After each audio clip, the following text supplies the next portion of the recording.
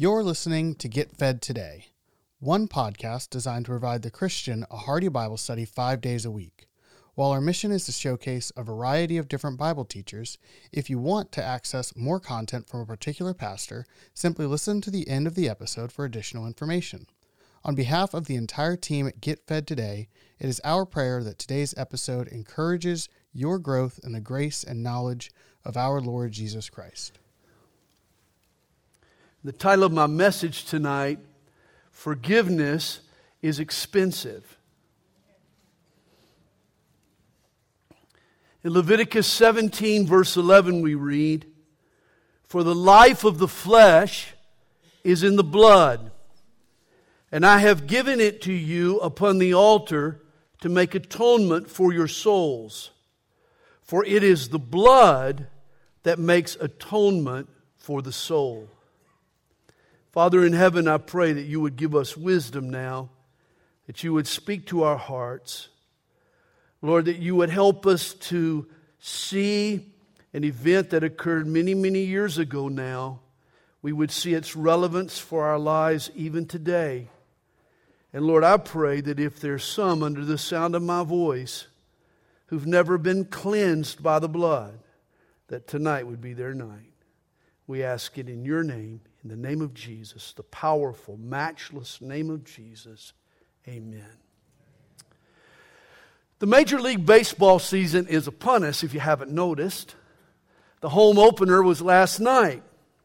I love baseball, and I'm excited about the Atlanta Braves this season. But I got to tell you right now, I won't be going to too many games. And the reason? It's just too expensive. Good seats along the baselines at Truist Park run $125 $125 a piece. Add $50 for parking under a covered garage. Everybody needs a Coke and a dog and a tub of popcorn. And then there's the shared program. It's a shared program in my family after we've spent all that money. Add it all up, and the game is going to cost a family of four $639. That is way too spendy, even for a devoted fan like me. In fact, if you'll listen closely to what some of the Braves fans sing during the seventh inning stretch, it goes like this. Take me out to the ball game. Take me to Truist Park. Buy me a Coke and a dog on a bun. Pockets are empty before the first run. But we'll chop, chop, chop for the Bravos. If they don't win, it's a shame. For it's 1, 2, 3 months to save until the next ball game. For me, a professional baseball game is much too expensive. I'll just stay home and watch it on TV. In fact, when you think of spending, numerous items come to mind. That prom dress your daughter wants, it's pretty spendy. A luxury automobile, diamond earrings, steak and lobster. Sadly, a gallon of gasoline. A gourmet coffee at $6. I mean Starbucks. Ooh, it's all expensive. But of all, more than all the above, there is one commodity that is extremely costly. Forgiveness is expensive. Once a doctor's wife was vacationing with friends in Europe when she saw this gorgeous tapestry. It was the perfect fit for her home. The one problem, though, was the price tag. It read $25,000. But she sent a quick message to her husband to see if she could make the purchase. Well, he quickly texted back, "No, price too high." But you see, the doc made a mistake. After writing so many prescriptions, he should have known better. He left out the comma after no, so that his text read, "No price too high." It was a nod for her to go ahead. She bought the tapestry for $25,000. As for the husband, it was an extremely expensive mistake. And yet there is one item that we would do well to obtain at all costs. Indeed, no price is too high. Forgiveness is expensive, but nothing is as important. Now, you may disagree with me that forgiveness is a costly item.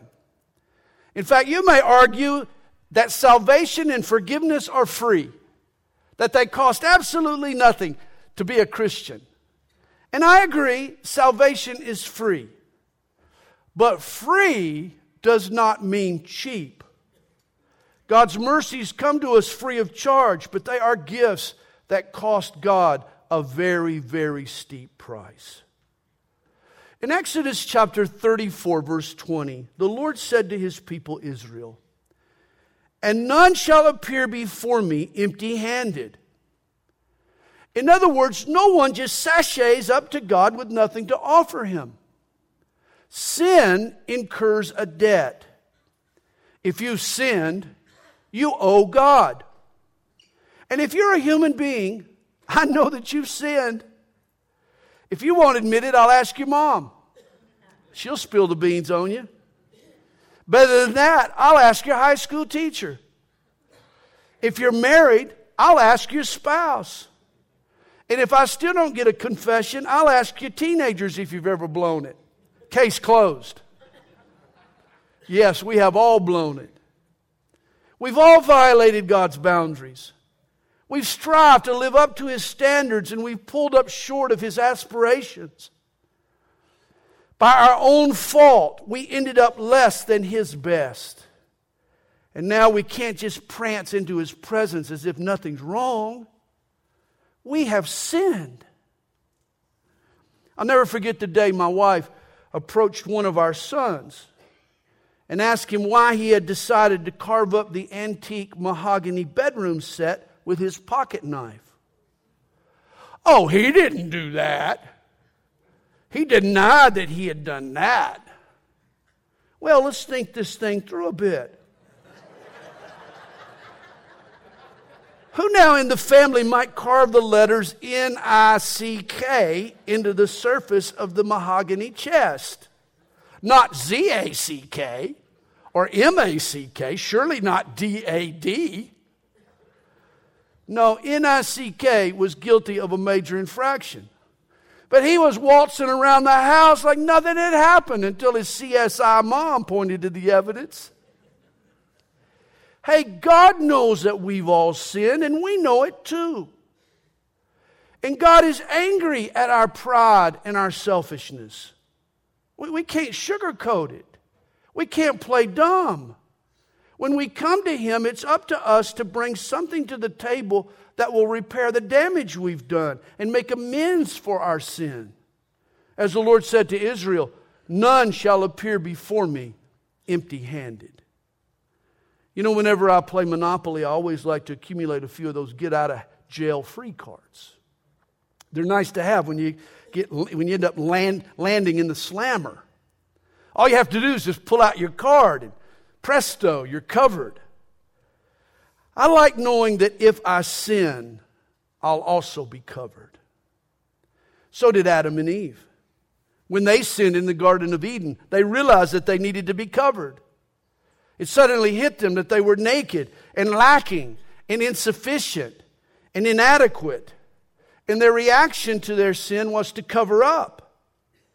You remember when God came looking for them, they didn't walk up to Him as if nothing was wrong. They sewed together fig leaves to hide their nakedness. It was an attempt to cover over or make amends for their awful mistake, as well as the shame and self-centeredness that it had caused. You know, which brings up an interesting observation. Do you realize that man is the only creature on earth that has to go outside of himself to obtain covering? Birds manufacture their own feathers. Animals grow their own fur. Lizards and reptiles develop their own scales. But to cover ourselves, humans have to have something of value. We have to go out and find something of value external to our own person that we can bring to God and that God will accept as a sacrifice for our sin. And according to our text, that something is very, very expensive. I like to know that I'm covered. It's vital to be assured that on the day I stand before my Creator and give an account for my life, I'll have a get out of hell free card. And if you don't have one of those cards tonight, I'm going to tell you how you can get one. And yet first, I want everyone to realize how extremely expensive those cards actually are. And if you have one, I hope that you appreciate it supremely. Well, in tonight's passage, Leviticus 17, God explains why the cost of forgiveness is so steep. Verse 11 tells us, it is the blood that makes atonement for the soul. Here's a 3,000-year-old verse that assumes modern medical knowledge. Verse 14 of the text also says of the blood, it is the life of all flesh. Its blood sustains its life. If my doctor had written this text, he couldn't have said it better. We now know that the blood brings oxygen and proteins and nutrients to the organs and tissues of our bodies. It's the blood that sustains life and causes growth and promotes health. 5 liters of blood circulate within a human body. And just as an automobile engine would lock up without oil, likewise your body would shut down without its blood. Have your blood drawn. Send it to the laboratory. And the tests will reveal everything that's going on in your body. The blood is a tell-all. Health and nourishment flow through the blood. The life of the flesh is in the blood. And since Leviticus insists that the life is in the blood, that's why a sacrificial animal killed on the altar wasn't smothered. Its neck wasn't broken. No, its throat was slit so that it bled out. The absence of blood or the life is what constituted death. For from the beginning of time, God had said, the wages of sin is death. And this is what drives up the high cost of forgiveness.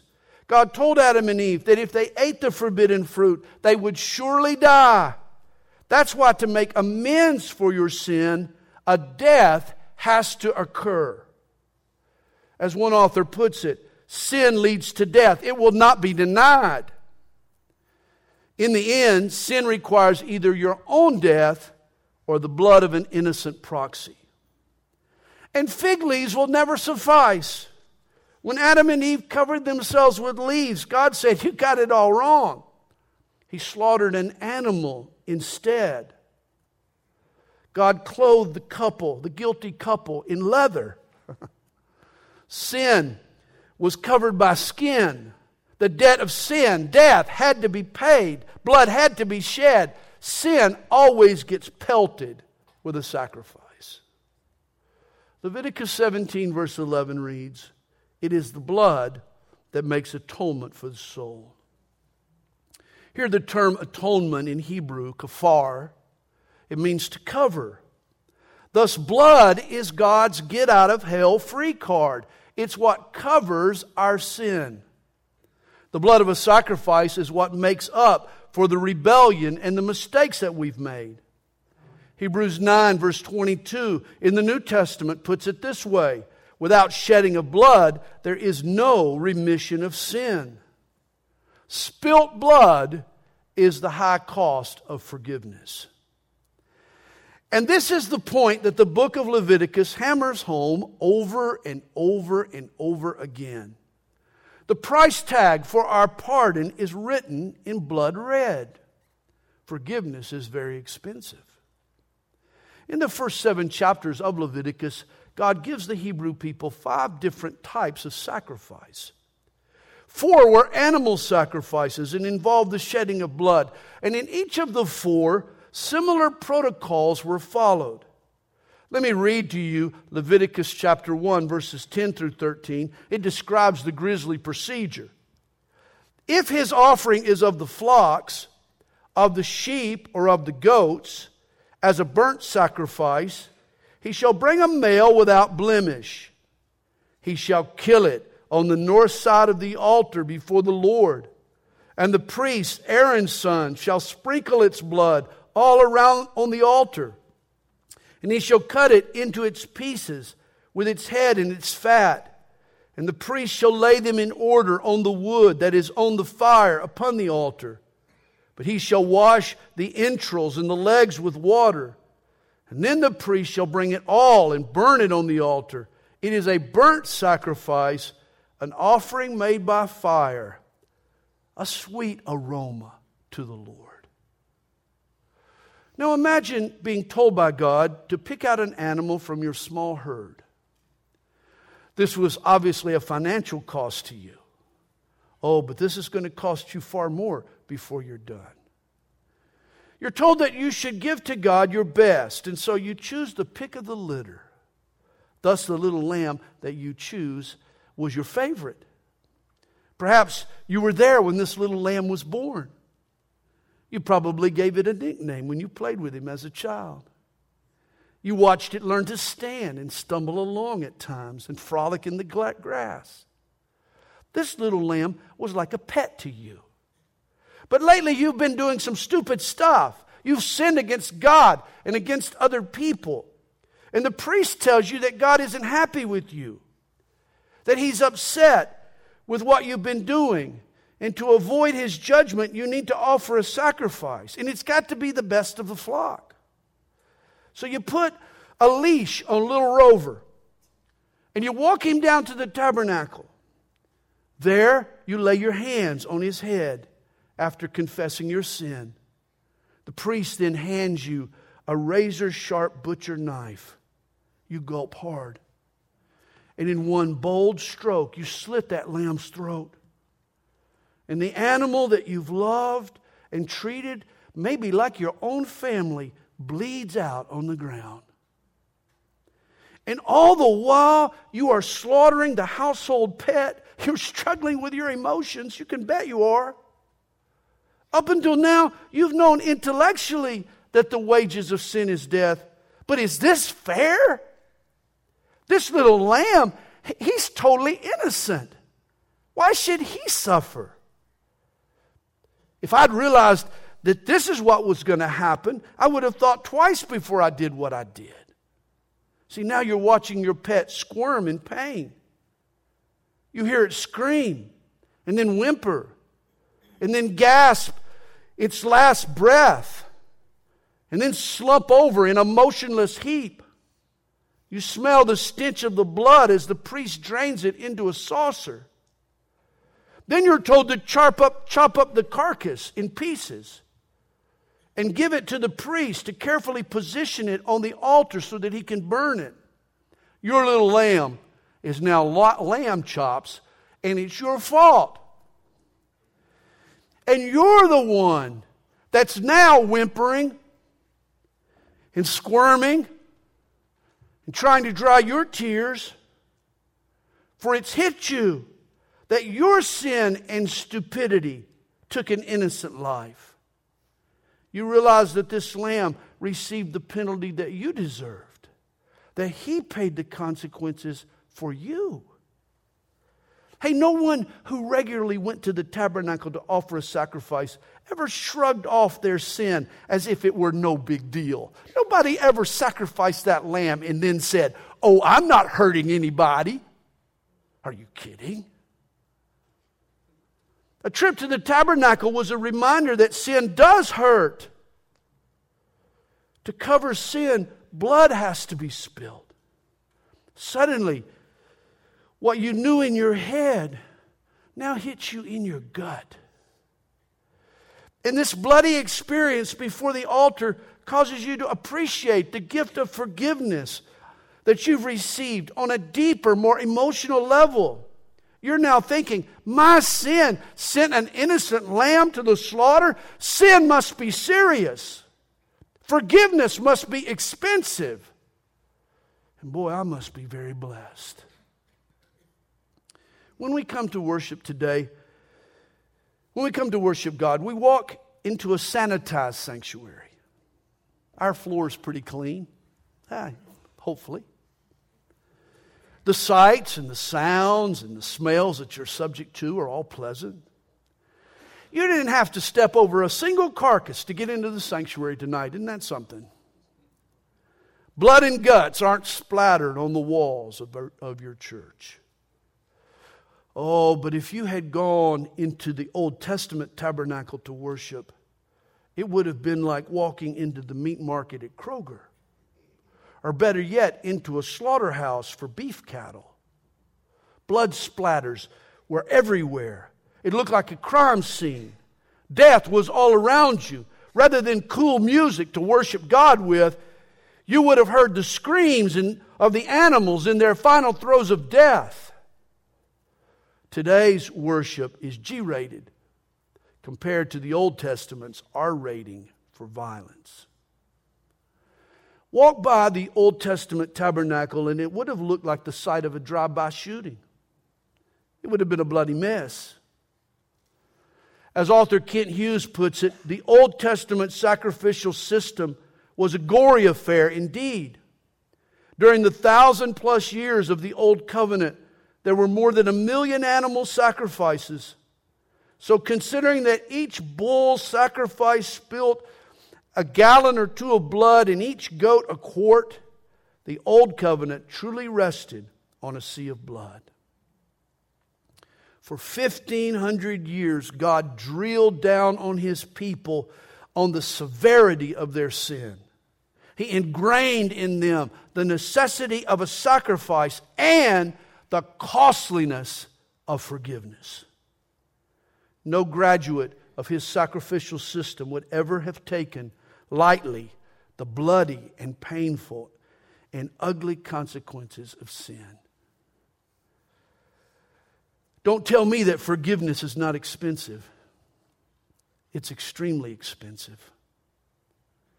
According to the Old Testament, each year the tabernacle ceremonies required 1,300 animals just to keep up with the sacrifices required on holy days every year. And that didn't include the many individual sacrifices offered throughout the year for individuals. If you don't think forgiveness is expensive, just ask Rosebud or Betsy or Mary's little lamb. When God forgave a person of a sin, you knew that a death had to have occurred. A bloody, gruesome, violent death had to have happened. An innocent life had to have been extinguished. Wow, that's costly. You know, people tell me all the time, well, Sandy, I live a pretty good life. I don't beat my wife or kids.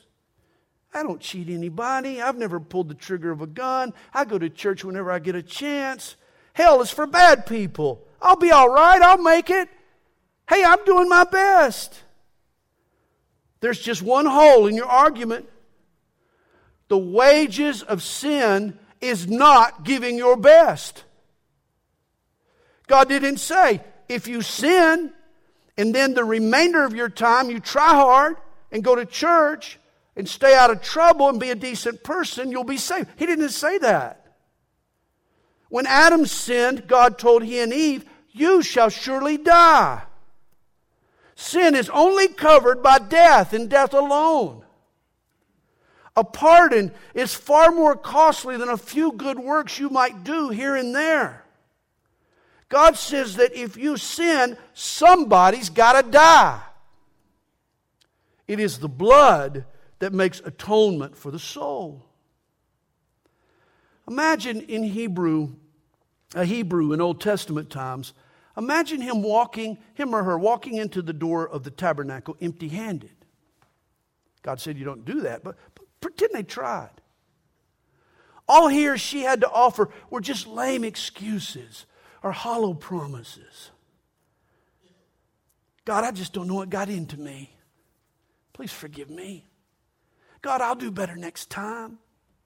God, when I get that new job, then I'll make the changes I need to make. God, normally I'm a pretty good person. God, sure I sin, but doesn't everyone? God, please, I'm working on my problems. Hey, you come to the tabernacle spouting that kind of nonsense, and you'll get laughed off the stoop. The priest will have but one question for you. Where's the beef?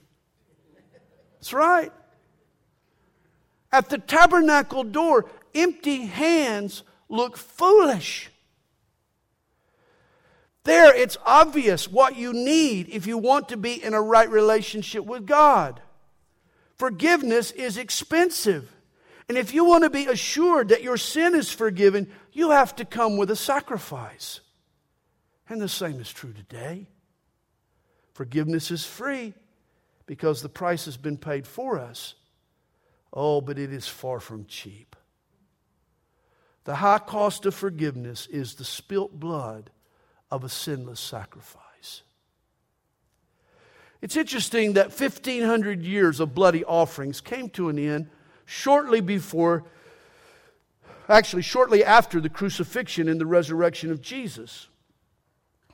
The sacrificial system closed its doors in 70 A.D. The Romans sacked Jerusalem and they dismantled the temple and its altar. No longer did the Jews have a place where they could go and present their sacrifices to God. And over the years, to replace those sacrifices, Jews have come up with alternatives to the practice. Jews now believe that they can obtain God's forgiveness because of their good deeds, or their charitable gifts, or their fastings and their prayers, or their observance of rituals and holy days. But the Old Testament of the Bible, the Jews' own Scripture, calls for the death of a sacrifice. Without a blood covering, Judaism is a hollow and impotent religion. This is why God shut down the practice of animal sacrifice. 1,500 years of conditioning had been enough to show mankind our need. And at God's appointed time, He sent His only Son, Jesus, to be the ultimate sacrifice.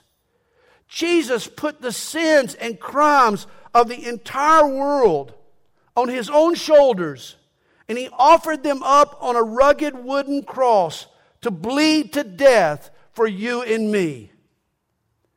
It was His forerunner, John the Baptist, who pointed to Jesus and cried out, "Behold the Lamb of God who takes away the sin of the world."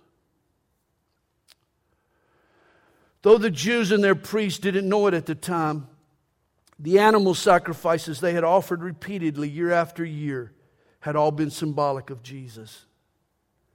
The sacrifice had to be a male without blemish. And of course, Jesus was a man without sin. The sacrifice was slaughtered on the north side of the altar, and Mount Calvary is situated in Jerusalem, north of the site of the temple.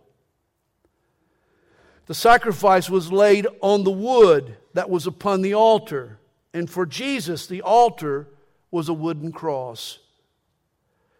And what every Israeli did to their little lamb at the tabernacle altar, the Roman soldiers, by Pilate's order and by the insistence of the Jews, did to Jesus. Nails pierced His hands and feet. A crown of thorns punctured His brow.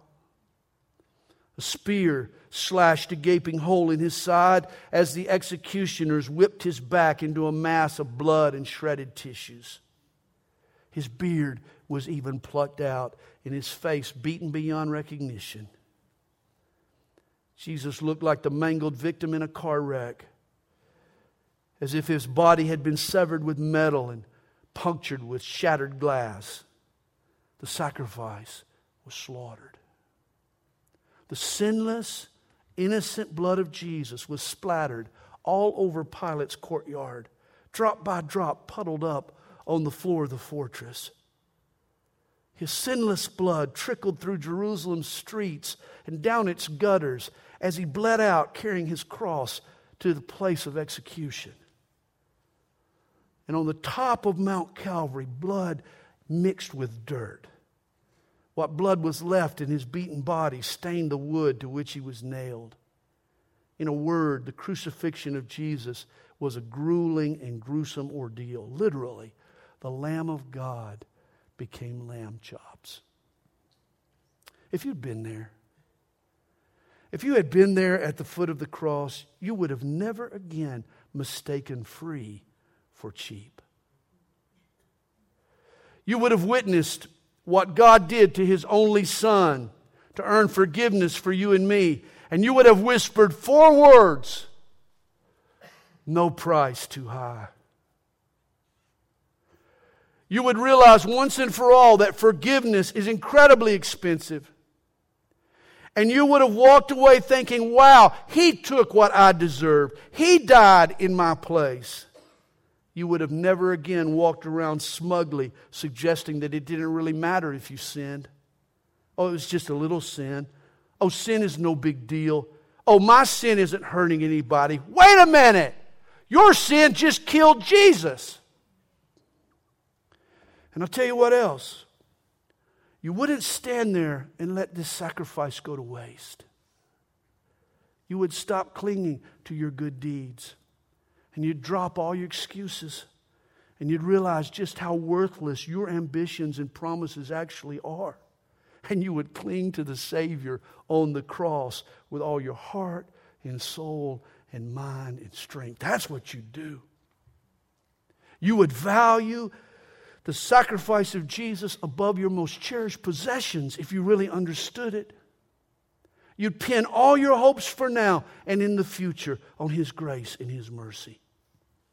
Remember, no one ever sashays up to God empty-handed. We've all sinned, and we're depending on something to cover our sin. What's your get-out-of-hell-free card?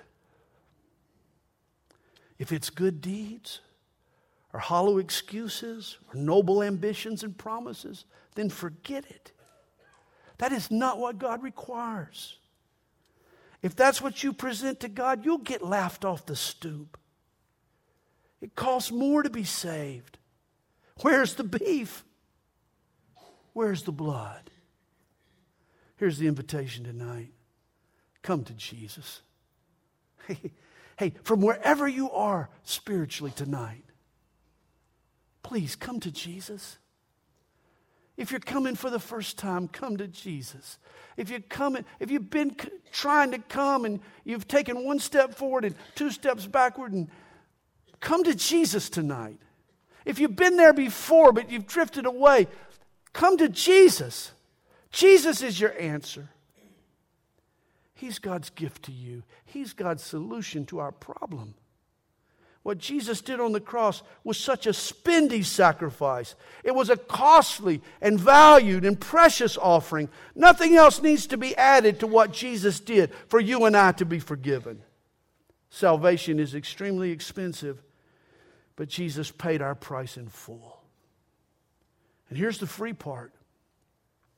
Since you can add nothing to your salvation, nor can you do anything to improve on His forgiveness, God offers it to us free of charge.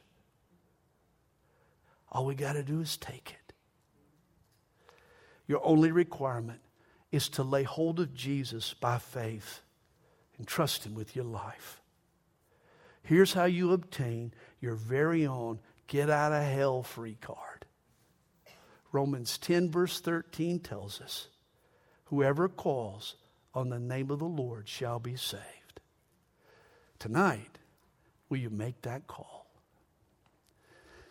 Father, we thank You for speaking to our hearts tonight. And Lord, I would be remiss if I didn't follow up this message tonight with an invitation. And I would just ask if there's someone here tonight that would say, I need to come to Jesus. Maybe you need to come to Jesus for the first time tonight. Maybe you need to come to Jesus for the 200th time tonight. But you know one thing, you've sinned. And what you've done and are doing is not covering it. And you want to be forgiven tonight. But you know it's expensive. And it's been paid for by another. And you want to receive it. So if you come to Jesus, if you want to come to Jesus tonight, and you want to say, Lord Jesus, forgive me of my sin. Wash me clean. Make me whole. I want you to raise your hand right now. And you and I, we're going to pray together. Great. Good. Good. Good. Great. Anybody else? Wonderful. Great. Anybody else?